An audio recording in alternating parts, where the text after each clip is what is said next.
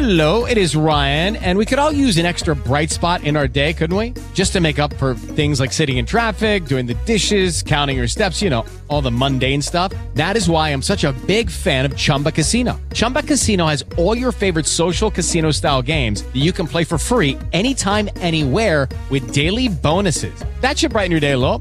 Actually, a lot. So sign up now at ChumbaCasino.com. That's ChumbaCasino.com. No purchase necessary. VGW Group. Void where prohibited by law. See terms and conditions. 18+. Welcome. I'm Rabbi David Lyon from Congregation Beth Israel in Houston. It isn't too late to get out there and continue your gift buying at this holiday season. And even though Hanukkah is gone for the year and Christmas is just beginning, it doesn't mean that there aren't still gifts to buy and extend to our family and friends. The holiday seems to take on new meaning this year because we've been in lockdown for so long, and last year we really couldn't gather comfortably the way we wanted to. Why not spend a little more time with the holidays, a little extra effort giving gifts? But what do we give this year? The list might be longer than last year without the ability last year to do it the way that we wanted to, but it still raises the same question. What should I give to my spouse or partner?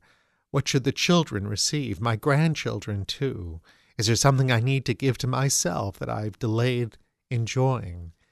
The list might grow long, and as prices are up and people are still getting back to work, perhaps even struggling, it might be that some of the gifts we want to get may have to be postponed a little longer. But there might be gifts that we can give that are priceless and don't have to wait for any delivery or any special season or time, except that at this season it might be the most perfect gift to give. It doesn't have to be wrapped, and it doesn't need a bow, but it does need to be expressed. What I'm talking about are priceless gifts that many family and friends are desperate to receive from us because of the extended absence that we've all experienced, the loneliness or the disconnectedness that the pandemic caused all of us to know. The priceless gifts are these: the gift of listening, the gift of unconditional love, the gift of helping and serving.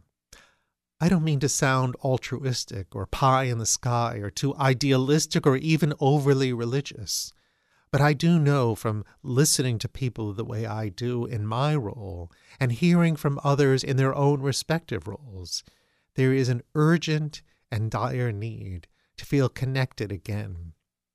There's a wonderful teaching in the Torah and in rabbinic literature. It comes from the book of Leviticus, in an obscure place that talks about animal sacrifices and the gifts that we bring to God. I know it sounds so odd today, but let me unpack it for you to explain that in ancient times when individuals brought their offerings to God, those offerings of animals and other items needed to be the very best that they had, in fact, perfect. We read in Leviticus chapter 9, verses 1 through 3 and 6, these words. On the 8th day Moses called Aaron and his sons and the elders of Israel. He said to Aaron, "Take a calf of the herd for a sin offering and a ram for a burnt offering, without blemish, and bring them before the Lord." Moses said, "This is what the Lord has commanded that you do, that the presence of the Lord may appear to you." In all those words, only two stand out for our purpose. The burnt offering, the animal that was to be brought to God, was to be without blemish. That is, the animal, the sacrifice that was brought was meant to be perfect. God would accept nothing less. I think it sounds rational to us, reasonable. If we bring something to God, it shouldn't be the least of what we have, but rather the best of what we have. But a midrash, a rabbinic interpretation, unpacked this further. Rabbi Abba Ben Yudin said, all that God has declared to be unclean in animals, that is unusable, that broken animal that has a wen or a mar or a bruise, something imperfect, he has pronounced desirable in men. I'll say it again. All that God has declared to be unclean in animals, he has pronounced desirable in men. And the word desirable here is the word kosher. Kosher doesn't mean anything but fit to be used, fit to be eaten. Something that's kosher is fit. And so it goes on to say, in animals God has declared blind or broken or maimed or having a wen to be unserviceable. But in men he has declared the broken and crushed heart to be desirable. You see, the person who brought the sacrifice to God was himself broken, sinful, needing to overcome some brokenness in order to be whole again. God accepted the offering, which needed to be perfect, an expression of the person's hopefulness and prayer and outreach to God. But the person himself was always acceptable to God. The person wasn't perfect. The person was broken and in need of healing. Rabbi Alexandri goes on to say, if a private person uses broken vessels, it is a disgrace to him. Imagine if guests were coming. Maybe your boss was coming to your home for dinner. Would you bring out paper plates or broken china or the chipped dishes? Our effort, even if it wasn't the finest, was to bring out the finest, the very best that we had to offer a distinguished guest in our home. And so Rabbi Alexandri said, if a private person uses broken vessels, it is a disgrace to him.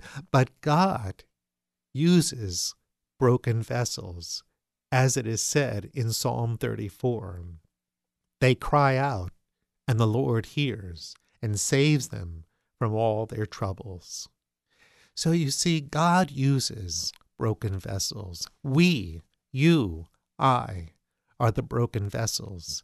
We can approach God long before we are ever perfect, long before we even feel whole, and to say, I'm bringing the very best that I can.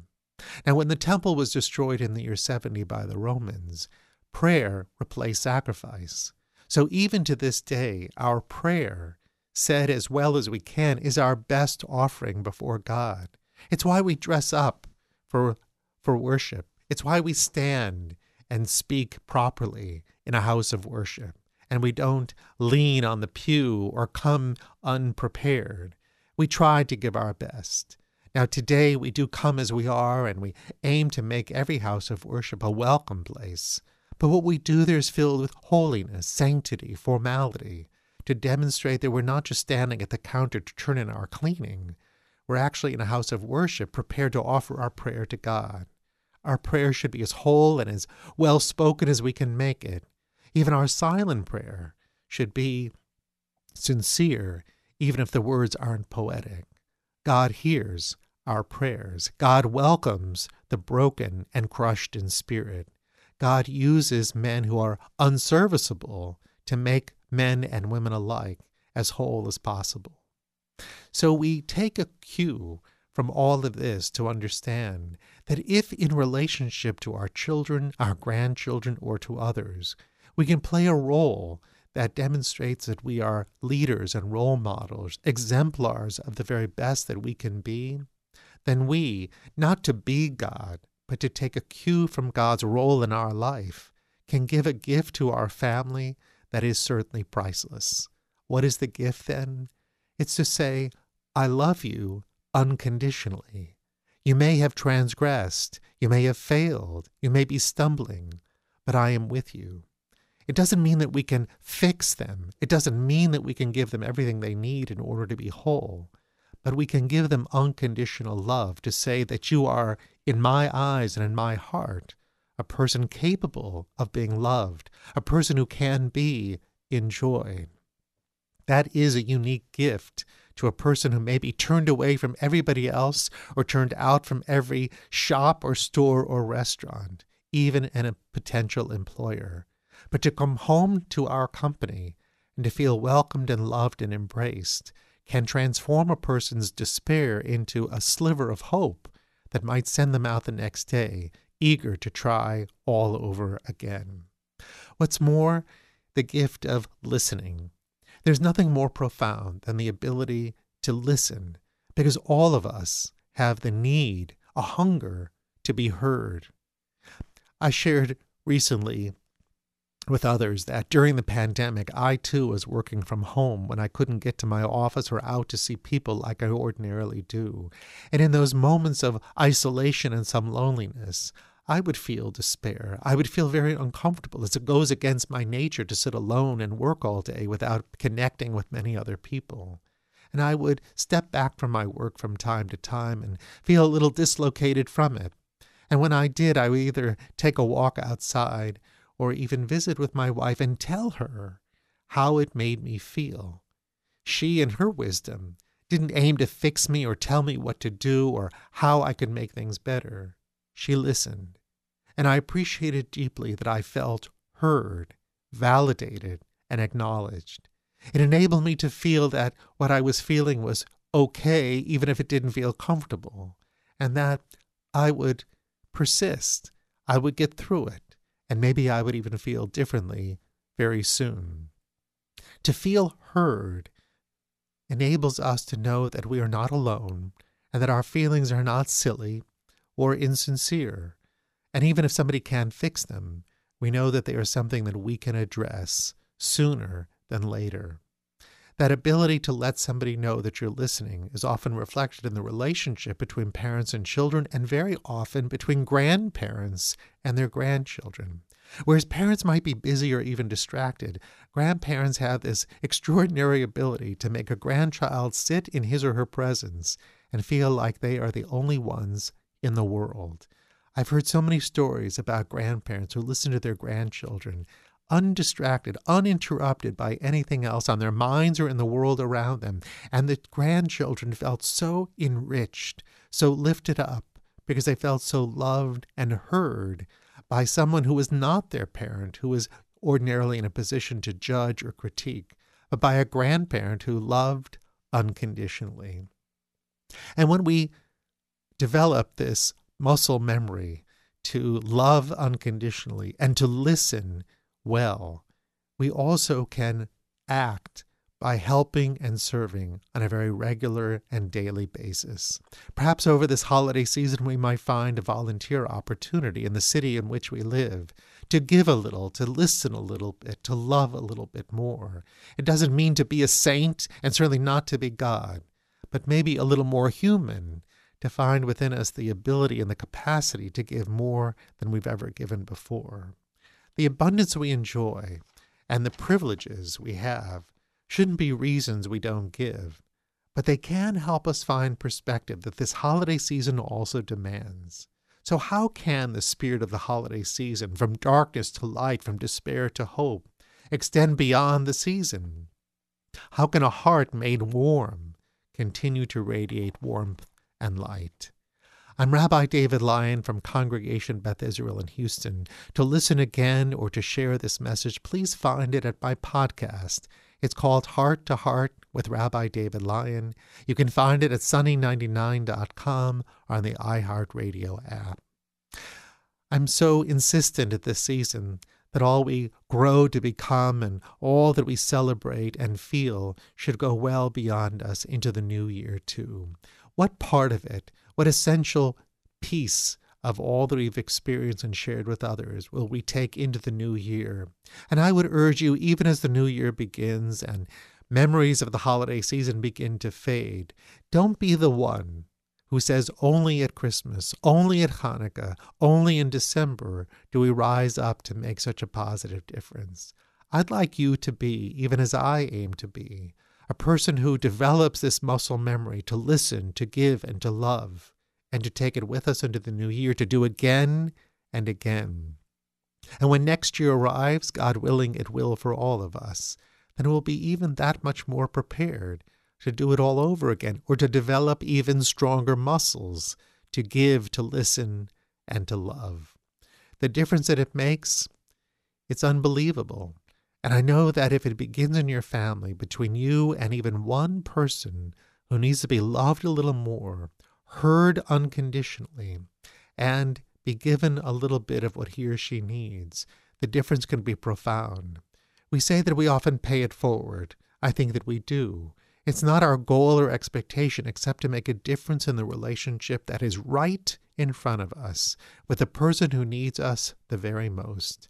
What we're doing is creating a ripple effect in the world around us. And where it goes is not really our concern, but just that it goes, and that we were part of originating that new trend of energy along a line towards greater hopefulness, greater joy, greater love, and greater peace.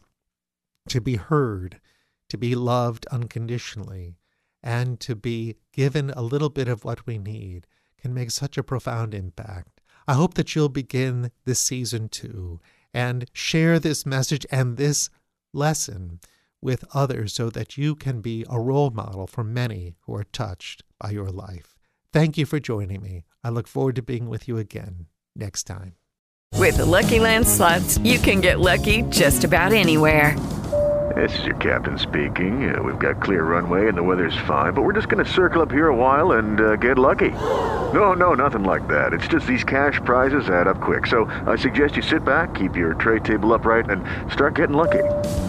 Play for free at LuckyLandSlots.com. Are you feeling lucky? No purchase necessary. Void where prohibited by law. 18+ terms and conditions apply. See website for details.